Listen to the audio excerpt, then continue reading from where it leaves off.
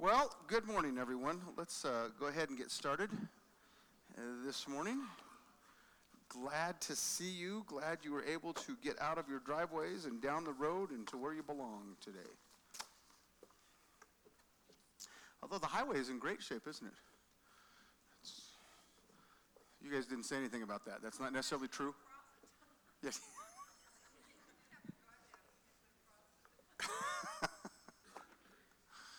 Let's pray. Father, we thank you for our time together today. We thank you for your love and your grace, and we do pray, Lord, that you would watch over those that are traveling even now or later for the service, that you would bless and encourage them and keep them safe on the roads. We thank you for the provisions of life, and that includes the moisture that you give us. And Lord, we are thankful for that. We thank you that you are a God who is concerned about all the things that we are concerned about in life. We just pray that you would bless our classes as they gather together this morning, that the Word of God would go forth in a powerful, mighty, and proper, effective way, and that you would be glorified because of it. We just pray that you'd be our teacher as we study today, and that you would teach the students, and that you would, it would resonate with all of us, that you are a God who loves us in remarkable ways, and you show it and you prove it over and over again. We thank you for that. We look forward to the day before us, and we pray this in Jesus' name. Amen. Does everybody have a handout? Does everybody not have a handout? Okay. I thought that I would give these to you so that it came up last week or so about when, who did what, and so we went on the handy-dandy internet. Actually, I sent my wife on a mission, and this is what she came up with. And so this was the best one because they have cool little faces. So I liked it. What we have here is a list of the kings and the prophets that you have in the Bible.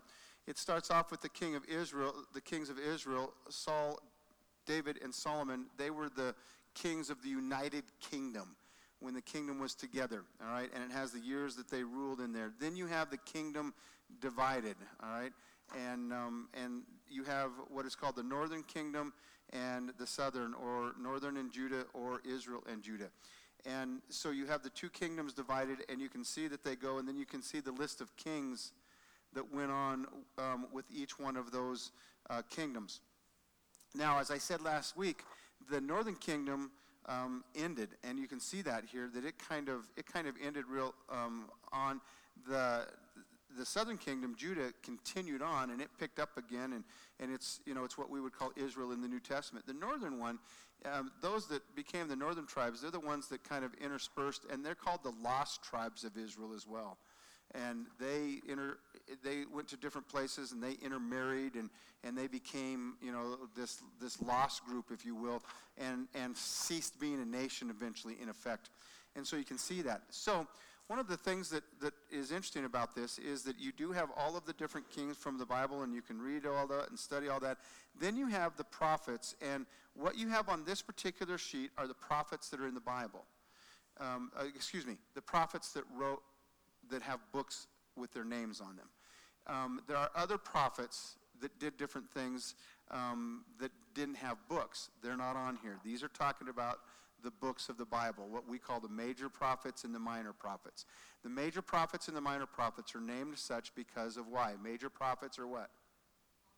Longer. That's exactly it. That's it right there. So there's not a lot of science to that. The major prophets are longer, the minor prophets are shorter. That's all that it amounts to. It doesn't mean that their messages weren't important and significant and worthwhile. All right? So as you can see this then, what goes on is the years go down the middle, and so now you can see that Obadiah and Joel, well, they were contemporaries of one another. Obadiah was writing to Israel or the northern kingdom. Joel was writing to Judah or the southern kingdom. Jonah was about Israel. Amos was about Israel. Hosea was about Israel. Nahum was about Israel. And then all the other ones, their message was by and large to the nation of Judah, to the southern kingdom. And so you can see the difference there, and you can see where they all fall. And so that's kind of an interesting thing. And just so I wanted you to have this just because so that we would have a little bit of an understanding of the prophets, since we are going through them for a little while here, so that you could kind of get a feel for these things. Now, if you would be an Old Testament a scholar and a person that would read and study the Old Testament, you would go through and you'd see all these names of these kings in here, and you could learn about them, and you could see what they did, and so on and so forth. The vast majority of kings that are listed here were not good kings. They didn't do a good job. And the reason for that, as we've talked about this, is that when God said, "Are you sure you want a king?" And they said, "Yeah, we're sure we want a king." He told them, "Okay, but there's going to be trouble because of that. These guys won't do the right thing because they are people, and they're going to have some real issues. All right, you're going to have issues with them." And so that's exactly what happened.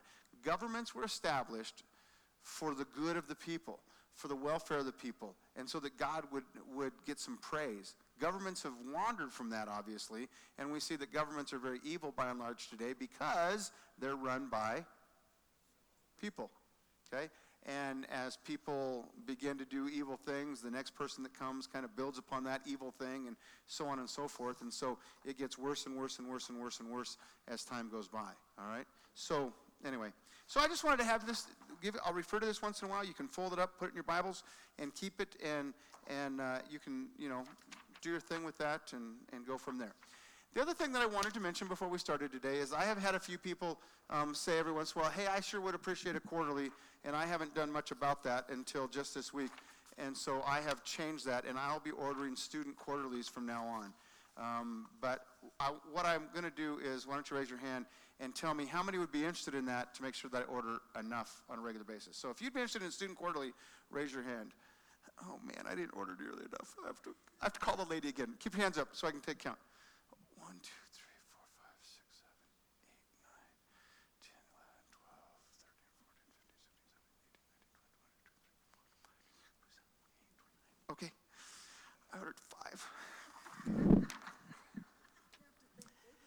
I will, so what will happen is from now on, starting in March, when we start our new quarter, I will have quarterlies available. Pick one up if you want one. I will order about 40 of them, and we'll have them, and you can pick one up and have one and do that. Now, now I'm doing this, and so, it's kind of like opening the curtain to the wizard, you know what I mean? I don't vary from the quarterly sometimes, all right? So you guys are going to have to understand that sometimes all I do is spit out what the quarterly says, all right? So I hope that doesn't diminish me, or, you guys, stop coming to Sunday school because I can read this at home in my jammies or something, all right? Still come, all right? I appreciate that. And welcome to Brian and Julie. You guys are in a grown-up Sunday school class, huh? It's been a while, hasn't it? Yeah, all right. Okay, well, here it is. It's similar to yours. We use the same material. He spit out stuff from the quarterly, too, okay? It's what we do, right? It's why we have the quarterly. So anyway, so I've been a little hesitant because I don't want you guys to think that, I'm not original in any way, shape, or form. So anyway, so I'll have those for next. So you don't get them this quarter, but I'll have them starting in March, and we'll make that happen. All right. Today, then, we're going to be talking about God pursuing, and that's kind of our theme for a little while here. God's pursuing the Ninevites. And so we're going to talk about Jonah today.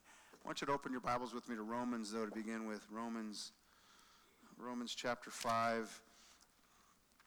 Have you guys noticed that we have started studying in our Bible, Bible memory, in our sheets there, that we're going to, we've been working on the Romans Road. I referred to it a few times, and so we want to review, or maybe you're learning it for the first time, whatever it may be, but it's the Romans Road, and we want to make sure you get it. This is one of those verses from the Romans Road, Romans chapter 5, and it says this, verse 8, "But God demonstrates his own love toward us in that while we were yet sinners, Christ died for us." So I want you to think about the process of when you were saved for a moment. And I want you to think about what happened when you were saved. And we have thought about, and we got us to a point where we wanted us to think about our story and how we got saved and all of that. And much of what we told and much of what we thought about when we talked about our story was this is how we responded to what God was doing in our lives. What I want you to think about now for a moment is what God was doing in your life before you responded. The Bible says, but God demonstrates his own love toward us in that while we were yet sinners, Christ died for us. The groundwork was done for what God was going to do in your life a long time ago, obviously. Okay? And then when you were unsaved, God began to do some things in your life. Maybe he placed people in your life. Maybe he placed you in a place. Maybe he had you go to an event. Maybe he had you hear different things. Maybe there was a friend. Different things went on in your life that brought you to the point where God was doing some work, and then you understood that, you know what, God's at work here. There's something going on, and from a human perspective, we say then, well, we responded to what it is that was going on and what God was doing. My point in us thinking about that is that, as we're going to look at today, is that God is the God who pursues. God is the God that says, I want you. And as you read through the Bible and as you read through the Old Testament and read through these prophets, we see that come out over and over again. And I just want us to make sure that we understand that that's what God is doing. That's who God is. That's who he's always been. And he will always be that kind of a God, all right, that he pursues us. He says, I want you. I want you. And we belong to him, and that's a pretty cool thing. Now, the reason why that's significant, there's a couple of reasons, is that one is that that's a theological issue, okay, is that God is the sovereign God, and God is the one that determines those kinds of things. But the second thing is this, and this is just as important as the theological issue. If I understand that God pursued me, what does that do for me in my times of frustration or loneliness or wondering or questioning and things like that? What does it do for me if I understand that God's the one that pursued me? He hasn't given up, certainly. Gives me hope. What are some others? I'm significant. What? It makes me important. Absolutely. That you matter. Okay? God said, you matter. That's a big deal. And sometimes that's all I need in order to move forward, is understanding that there's someone, and this someone is God, says you matter. Okay? We need that in our life, and God has provided that for us. So open your Bibles with me to the book of Jonah. The book of Jonah. Let me read to you a little bit from the quarterly, the introduction and the summary that what we're going to study today. It says this: there is no more famous story of running away than that of Jonah. He was a prophet, convinced of his own opinion and so opposed to God's direction that he sought to get as far away from the will and the reach of God as he could imagine. But this story is less about a man running from God and more about a God willing to pursue humanity in our disobedience. We tend to focus on the prophet when we tell the story of Jonah. The main character in the book of Jonah is God himself. And that's true with a lot of stories. The vast majority of stories that we read in the Bible, it's so easy to make those characters the main part of the story. We need to always look beyond that and understand that almost always God's the main character in that story. What is God doing here? How is God working? Okay? While Jonah was vindictive, God was merciful. While Jonah ran away, God was pursuing. When Jonah was angry, God was forgiving. God was pursuing the wicked Ninevites, and he also pursued the disobedient prophet. And that's a pretty interesting thing. We see in this session how God goes to great lengths to pursue people, even when they have no interest in being found. God pursues sinners of all kinds in order to bring them to himself. Jonah was a prophet who rejected God's call and ran away from his enemies. Unlike Jonah, Jesus, though, heard God's call and ran toward his enemies. While we were still sinners, he died for us. And that's a pretty big deal. A pretty big deal. So, one of the essential doctrine from this particular lesson is God's mercy. God's mercy. Mercy refers to God's compassion and is often expressed as withholding something. So in other words, God's grace is that I get something that I don't deserve. God's mercy is that I don't get something that I deserve.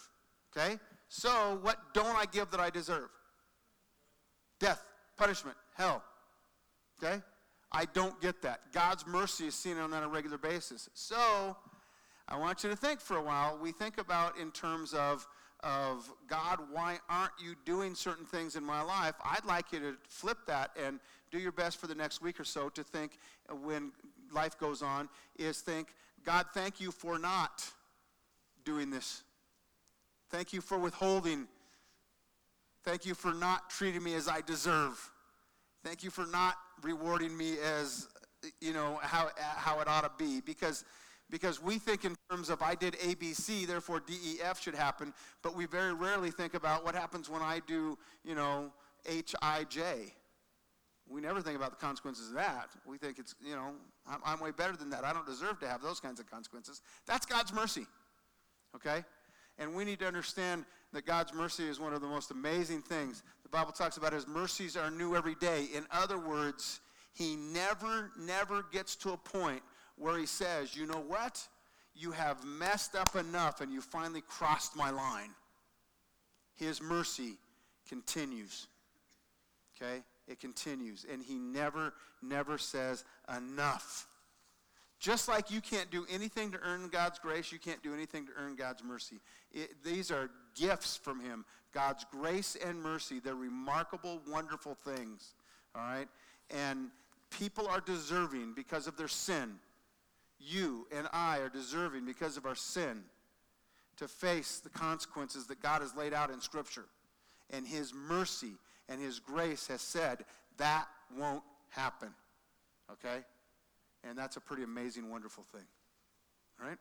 So, in your Bibles, Jonah chapter 1, this is an incredibly short book. You know it pretty well. It's just these 4 chapters. We're going to read through the chapters, look at a couple of things, talk about a few things, and learn a couple of lessons from this. The word of the Lord came to Jonah, the son of Amittai, saying, "Arise and go to Nineveh, that great city, and cry against it, for their wickedness has come up before me."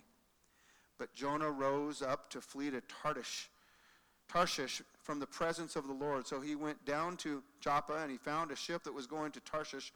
He paid the fare, and he went down into it to go with him to Tarshish from the presence of the Lord. The Lord hurled a great wind on the sea, and there was a great storm on the sea, so that the ship was about to break up. Then the sailors became afraid, and every man cried out to his God, and they threw the cargo which was in the ship into the sea to lighten it for them. But Jonah had gone below into the hold of the ship, laid down, and had fallen sound asleep. So the captain approached him and said, "How is it that you are sleeping? Get up, call on your God. Perhaps your God will be concerned about us so that we will not perish." Each man said to his mate, "Come, let us cast lots so that we may learn on whose account this calamity has struck us." So they cast lots, and the lot fell on Jonah. Then they said to him, "Tell us now, on whose account has this calamity struck us? What is your occupation, and where do you come from? Where is your country? From what people are you?" And he said to them, "I am a Hebrew, and I fear the Lord God of heaven, who made the sea and the dry land." Then the men became extremely frightened, and they said to him, "How could you do this?" For the men knew that he was fleeing from the presence of the Lord, because he told them. So he said to them, "What should we do to you so that the sea may become calm for us?" For the sea was becoming increasingly stormy. He said to them, "Pick me up and throw me into the sea, then the sea will become calm for you, for I know that on account of me this great storm has come upon you." However, the men rowed desperately to return to land, but they could not, for the sea was becoming even stormier against them. Then they called on the Lord, and they said, "We earnestly pray, O Lord, do not let us perish on behalf of this man's life, and do not put innocent blood on us, for you, O Lord, have done as you have pleased." So they picked up Jonah, threw him into the sea, and the sea stopped its raging. And the men feared the Lord greatly, and they offered a sacrifice to the Lord, and they made vows. And the Lord appointed a great fish to swallow Jonah, and Jonah was in the stomach of the fish for 3 days and 3 nights. You know that story. You are quite aware of that story. So God wanted Jonah to do something, and he wanted Jonah to go and do a remarkable, neat thing. And isn't it cool when God asks us to do things? And yet, it wasn't so cool in Jonah's eyes that God had asked him to do this particular thing. Why is that? Because he had asked them to go to a leading city of the Assyrian Empire, to Nineveh, and go and tell them the good news. Go and tell them that they need to repent and turn to me. Go and preach to them was his message. This was a city that had 120,000 people beyond and way beyond that, all right? Okay? This was a chance for Jonah to go and to make quite an impact for his God. But he didn't go and he didn't do it because he knew who God was. And what was the problem? He didn't want to go to the Assyrians because of why? He didn't want to go to Nineveh because of why? Okay, they were heathens. What did you say the first one was? Gentiles, heathens. What else? He knew they were going to save him because he knows his compassion. He knew God. What else was the issue with Jonah? He was afraid of them. There was another issue. He hated them. There we go. He hated them. It wasn't just that they were Gentiles. He hated them. He hated them. Okay? God said, go to these people that have abused, the bullies on the block, and go and tell them about me. I don't want to do that, God. I don't want to do that. Okay? You know, we don't get to make that decision in life, do we? When we put ourselves in a position and say, God, what is it that you'd have me to do for you? We don't then get to debate with him when he says, do this. So one of the problems and one of the reasons why people many times don't put themselves in a position of saying, God, what do you want me to do for you, is that they are afraid of what the answer might be. Sometimes the answer's hard. Jonah, I would love it if you would do something for me. There's a group of people I want you to tell about me. You bet, God. These are the worst people on earth as far as you're concerned. Go tell them about me. Well, no, God, I don't want to. And why, in effect, didn't Jonah want to tell his enemies about God? Because in our flesh, what do we want for our enemies? We want them to be destroyed. We want them to pay. They're bad, rotten, horrible people. That's exactly right. You read that in the Psalms with David, right? You read that David has some very graphic illustrations once in a while and descriptions of what he would like God to do to his enemies. And then he always says, no, hold on, no. Okay? That's exactly the problem. I don't want my enemies to know you. I want them to pay for their foolishness, pay for their sin, pay for their rotten behavior. And I don't want to go to them. They're the enemy. I don't want to do that. Okay? And that's a big deal. That's a big deal, isn't it? And all of us in this room understand that. We all grew up understanding that there was a clear line in this world, didn't we? We knew who our enemies were. It was easier, it seemed, years ago. Today, it's very confusing. Years ago, we understood that. You know, it was the USA, we were the good guys, and the Soviet Union were the bad guys, and people associated with us were the good guys, and people associated with them were the bad guys. And, you know, that was kind of the world that we lived in, isn't it? And boy, things have changed a lot. But if you're like me, we had certain feelings about our enemies, national feelings about, you know, and now the gospel is going all around the world to all of those other countries, and Jesus Christ is being proclaimed, and people are being saved, and churches are being planted, and all sorts of remarkable, wonderful things are happening all over the world. So we understand what that's like, and you might understand what that's like right now with some people. Maybe it's some individuals. Maybe it's a group of people, whatever it is. Maybe there's people that you've lived in this area for a really, really long time, and there's just certain people that have been your enemies forever. And you just, okay? And the problem with that, of course, is that God has said to those who belong to him, what is one of our basic responsibilities in life? Love our enemies. Go and tell. Shine for him. That's exactly right. That is one of our basic things. One of the basic things that needs to happen. Okay? That's what God has said. That's a hard thing to do sometimes. We have to get rid of our prejudices, and we have to get rid of our feelings, and we have to get rid of our fears, and we have to get rid of those other things, because we understand that my sin is no different than their sin. We have to come to grips with that. And that's a hard thing to come to grips with, isn't it? I'm willing to admit I'm a sinner, and you're probably willing to admit you're a sinner. But I want to say that I'm an okay sinner. I'm not a really bad, on the line of life, not bad. I'm pretty close to, you know, right? We don't really like saying that we're all in one big boat, and that one big boat is sin. Okay? It's called the depravity of man. We're all in the same boat. Without Jesus Christ, we're all the same. How many sins does it take? How many sins does it take? One. So we have to come to grips with the fact that my sin is just as ugly to God as everybody else's sin is ugly to God. And we need to stop looking at this from a human perspective and look at it from a divine perspective. Well, Jonah hadn't got there yet. And so God said, I want you to go do this. And what did he do? He left. He went a different direction. You need to understand that Jonah was here, and he needed to go here, and he got on a boat that was going there. All right? He went in the opposite direction that he was supposed to go. The opposite direction. And so what we learn from the book of Jonah here is that God did not just shrug his shoulders and say, okay, whatever. Jonah doesn't want to do it. Jonah, we'll move on. Okay? That's not what God wanted to do. God wanted to teach Jonah, and he wanted to teach the rest of us who would read this book forever and ever and ever, that, you know what?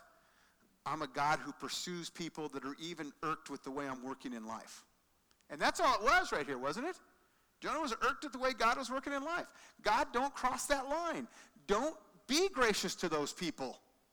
Okay? As Kim said a moment ago, Jonah knew that God's graciousness was so big and so overwhelming that he's going to do something nice for those people. I don't want that. And so he left and he did that. So it's interesting what he said was he went down and he fled, and he wanted to get away from the presence of the Lord. And so we find one of Jonah's major mistakes was, you can't run away from God, because by the time you get to wherever you're going, who's there? Yeah, you can't run away from God. So that was one of his major mistakes, is I'm going to get away from the presence of God. I'm going to move locations and it'll be better. Well, here's what's interesting. He got on a ship and he was about to go way over here. He got on a ship, and it says that there was a great storm, and so bad that the ship was about to break up. So you need to imagine whatever you need to imagine how bad it was that this ship was in this storm, and it was so bad that they were going to throw cargo over, and they needed to do a bunch of things because the ship was about to go down. All right? So it was that bad. And so what happened was they asked him, because he was sleeping and didn't have a care in the world apparently, and so as was the thing in that day, call on your God. We're not calling on our gods. You call on your God. We'll see if one of the gods eventually can respond to us and help us out, because we know that all of this is here because of some bad, terrible thing that is going on. Now, that's not a theological thing you can bank on, right? Okay? Sometimes storms happen because God is doing this, and sometimes storms happen because storms happen. But it's not necessarily because somebody is doing something wrong here. But in this particular case, indeed, God sent this storm to get Jonah. There's no doubt about that. All right? So here's what's fascinating. And imagine that you have run from God. I don't care why. You have run from God. You have turned your back on God for a little while. You have decided that you're going to do something different. You're not going to do that. And some sort of calamity happens, or some sort of bad thing happens, or some sort of incident takes place. Whatever it is, I don't care. You have walked away from God. Something goes on like it did with Jonah. And so it's interesting that in verse 8, they said to him, tell us, who are you? Where are you from? What's going on here? And in verse 9, Jonah says this, I am a Hebrew, and I fear the Lord God of heaven, who made the sea and the dry land. He had to fess up. I believe in the real God. Well, this isn't a good way to show it, is it? Okay? He wasn't really living the way he should have lived as a person who said, I believe in the real God. Because later on it says that they knew exactly what the story was here. And so he would have told them, you see, the deal is God wanted me to do this, and I didn't want to do that. And so I got on your ship, and I came here, and that's the reason why you're facing all this trouble, and you're about to die possibly, because I didn't want to do what God wanted me to do. Isn't it something that many times when we make that decision to not obey God, not walk with God, and not be who we ought to be and where we ought to be with the Lord, things go on, and many times we end up having to deal with whatever went on, and we find ourselves right back here anyway. Okay? And that's what was going to happen with Jonah. He went through all that heartache, and he was right back there. Isn't that how it is with us? We go through all that heartache, and we're right back here.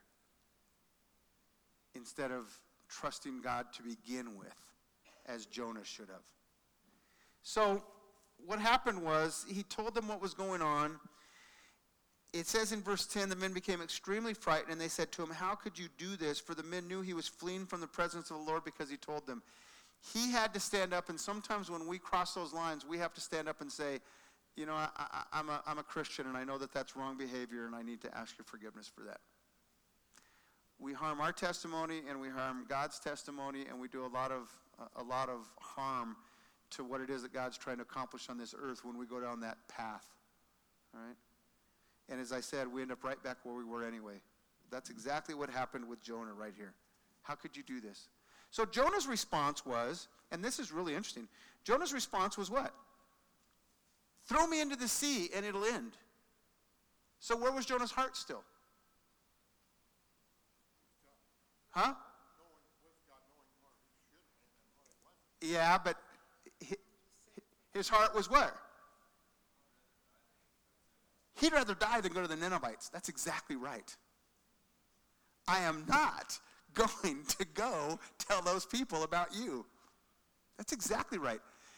What is fascinating is that Jonah did not say, let me spend a little time with God and see if we can deal with this real quick. Maybe the storm will calm itself. Let me talk to God. He didn't do that. He said, this is who I am, and this is why I'm here, and this is why this storm is raging. So why don't you just throw me overboard, get it over with, and we'll be done. Okay? So what Jonah hadn't learned at this point, that one of the things that we need to learn, is that God is the God of second chances, and third chances, and fourth chances, and 888th chances, and 4,321 chances, and I suppose 22,848,275 chances, right? That's who he is. God says, you belong to me. We can deal with this. We can work this out. You are never, never, never, never, never too far. You're never out of God's reach. And you're never at a point where God says, I don't want anything to do with you anymore. Never. And Jonah, I don't know if he understood that quite yet. Throw me into the sea, because I don't want to go to the Ninevites.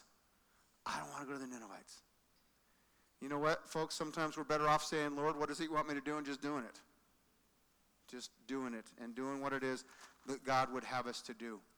So we have that he's there. He knew the character of God. He knew what was going to happen. He knew all of these things, and he said, you know what, but I don't want any part of it.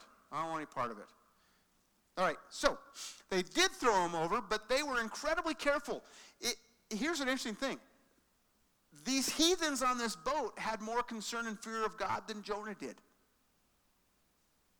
Lord, don't hold this against us. We're about to kill a man who belongs to you. So they threw him overboard. They picked up Jonah. They threw him into the sea, and the sea stopped its raging. Okay, excellent. Then the men feared the Lord greatly, and they offered a sacrifice to the Lord, and they made vows. Okay, cool thing, right? God's glory was seen. And one of the things that's really interesting is in spite of our obedience or disobedience, God's glory is going to be seen, isn't it? Over and over again. It's just a lot better as believers if we'd go ahead and cooperate with him and work with him anyway. God's doing his work. Go along with him. Stop going upstream constantly. Go with God. Do God's work. Okay? Well, it says in verse 17, and the Lord appointed a great fish to swallow Jonah, and Jonah was in the stomach of the fish 3 days and 3 nights. And so you guys know what happened here. And so this great fish came along and swallowed Jonah. We have found massive animals large enough to do that without any problem at all. That's no sweat. And so then it says in chapter 2, then Jonah prayed to the Lord then Jonah prayed to the Lord his God from the stomach of the fish. Well, it's about time, Jonah. Okay? And he said, I called out of my distress to the Lord, and he answered me. I cried for help from the depth of Sheol. You heard my voice. For you had cast me into the deep, into the heart of the seas, and the current engulfed me, and your breakers and your billows passed over me. So I said, I have expelled from your sight. Nevertheless, I will look again toward your holy temple. Water encompassed me to the point of death. The great deep engulfed me. Weeds were wrapped around my head. I descended to the roots of the mountains. The earth with its bars was around me forever. But you have brought up my life from the pit, O Lord my God. While I was fainting away, I remembered the Lord, and my prayer came to you into your holy temple. Those who regard vain idols forsake their faithfulness. But I will sacrifice to you with the voice of thanksgiving. That which I vowed, I will pay. And so, in effect, what happened was simply this. The God of the second chances gave Jonah a second chance. Okay?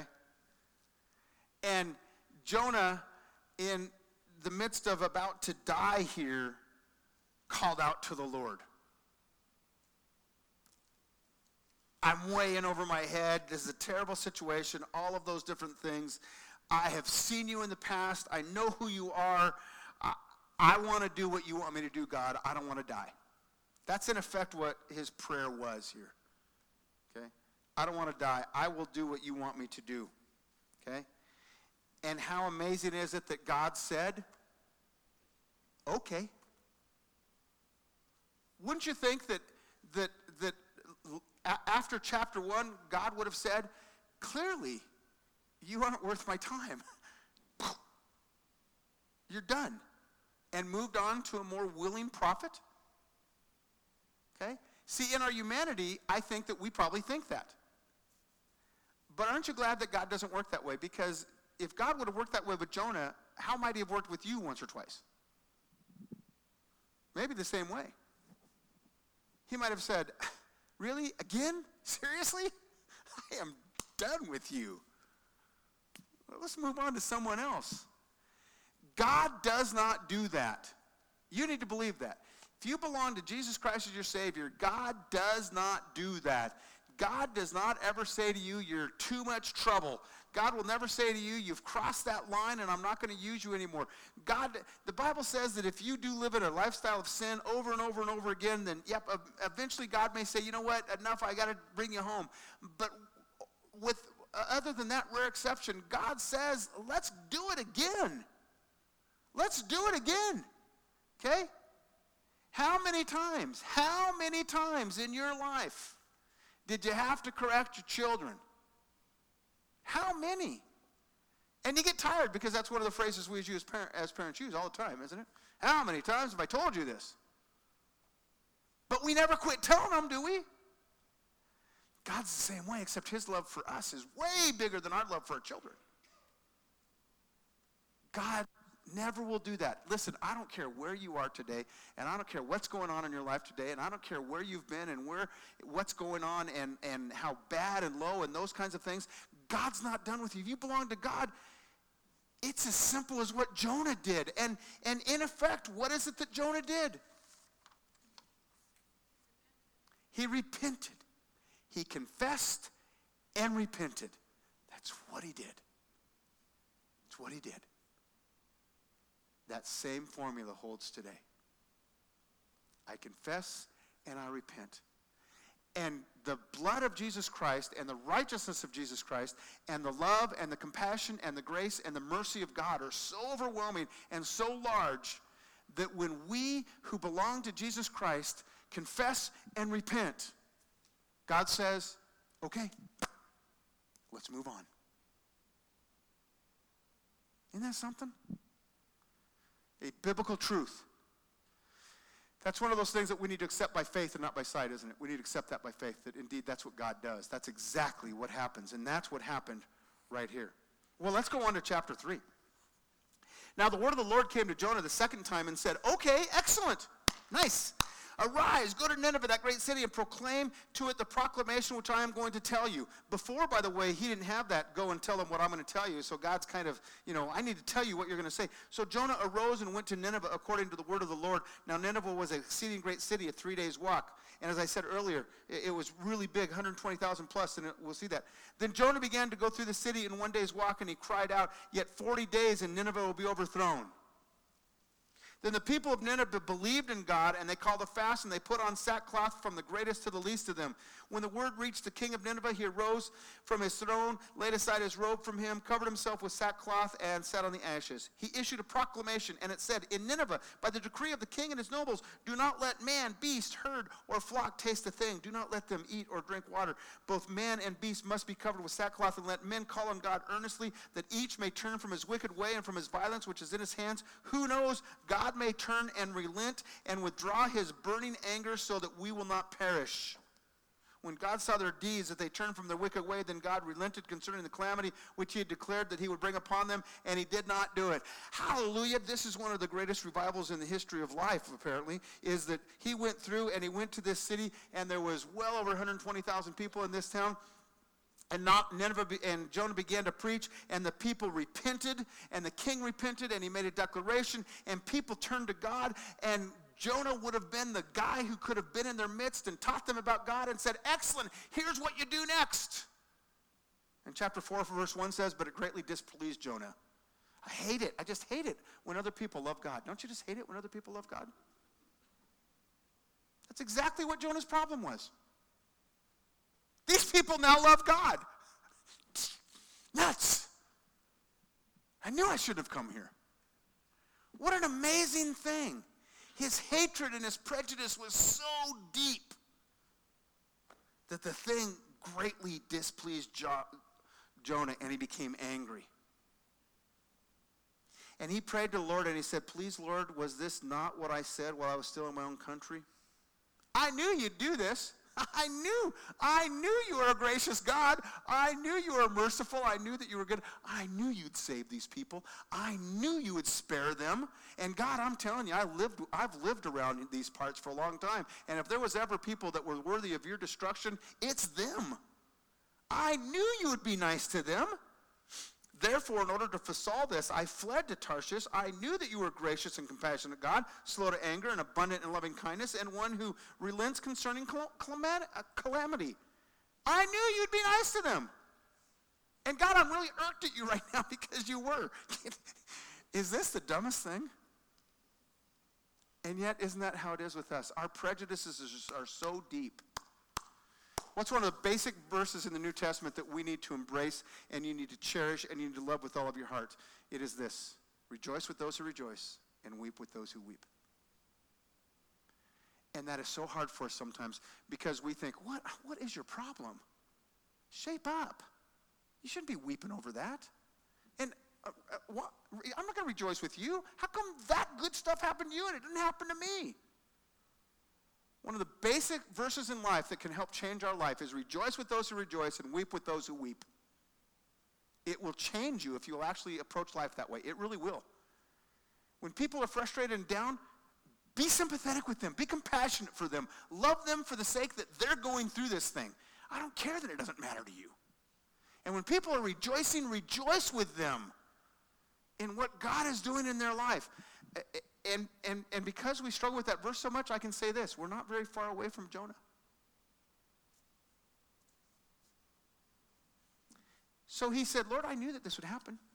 Verse 3, therefore now, Lord, take my life from me, for death is better to me than life. Honestly, I hate these people so much that if they're gonna love you and you're not gonna destroy them, then just kill me right now. And if I'm God, done. Jonah. But I'm not God. And so God said this. There's a lesson for you to learn here, Jonah. Do you have good reason to be angry? God says. Do you have good reason to be angry? Jonah went out from the city east of it, and there he made a shelter for himself and sat in the shade until he could see what would happen behind him in the city. So the Lord God appointed a plant to grow up over Jonah to be a shade over his head to deliver him from his discomfort. And Jonah was extremely happy about the plant. Look, cool. I got some shade now. I got this plant. Isn't that a wonderful, wonderful thing? But God appointed a worm when dawn came the next day, and it attacked the plant and it withered. When the sun came up, God appointed a scorching east wind, and the sun beat down on Jonah's head so that he became faint and begged with all of his soul to die, saying, death is better than life. So he was in a terrible spot because this plant died and his shelter was gone now, and he was sitting there throwing a pity party and a temper tantrum, and he wasn't going anywhere, and he said, it's better for me to die.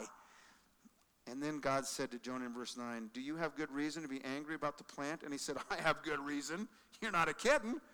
The plant was here, and it comforted me, and it was a good thing, and now it's gone. You're not a kid, and I have a right to be angry. I'm so angry. I'm so mad. I'm ready to die.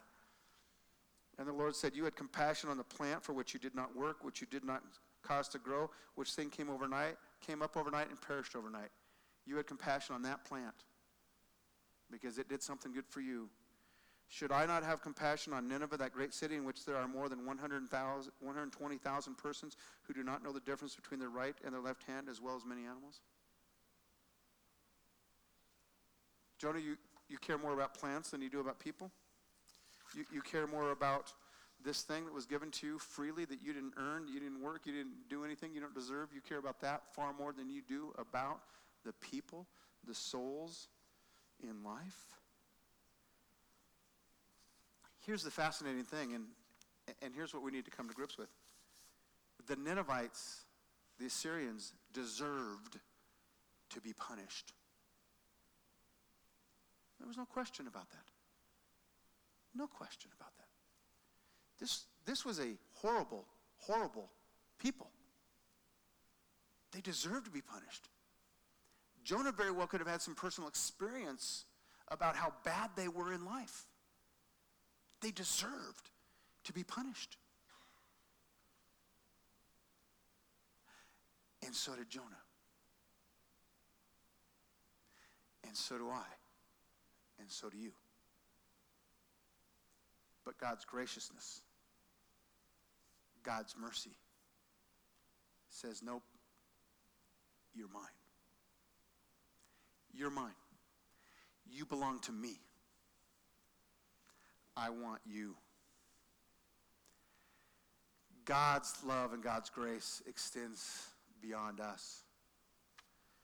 And it's a pretty important lesson here that we understand, that it's the lesson that is taught in Matthew with Peter, that because of God's great grace, because of God's great forgiveness being bestowed upon us, what are we supposed to do?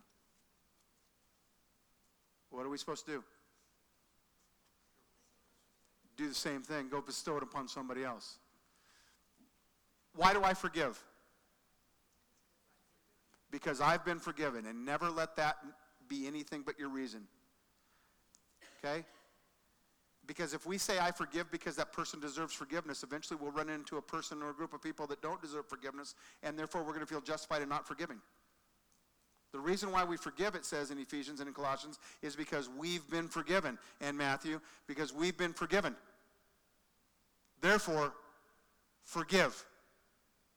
Because we've been forgiven, you forgive. Okay?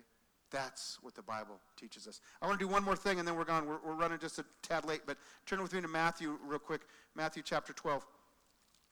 And I apologize for going a little over, but I want to make sure I get this in. Go to Matthew chapter 12, verse number 38.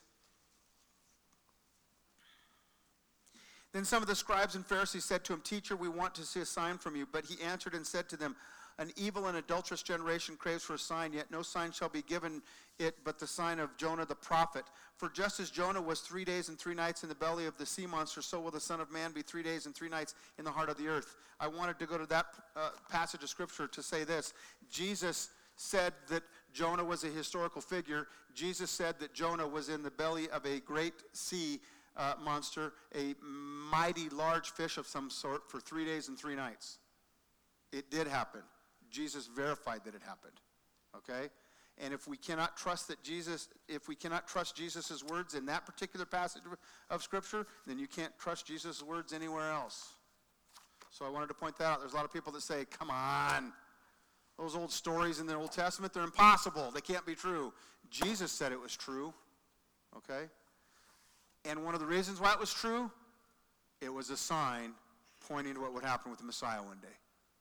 Okay? God's a gracious, wonderful God, both to us and others. Father, thanks for our time together this morning. And I just pray that you would convict us and grow us and use this lesson in our life for your glory. We pray in your name. Amen.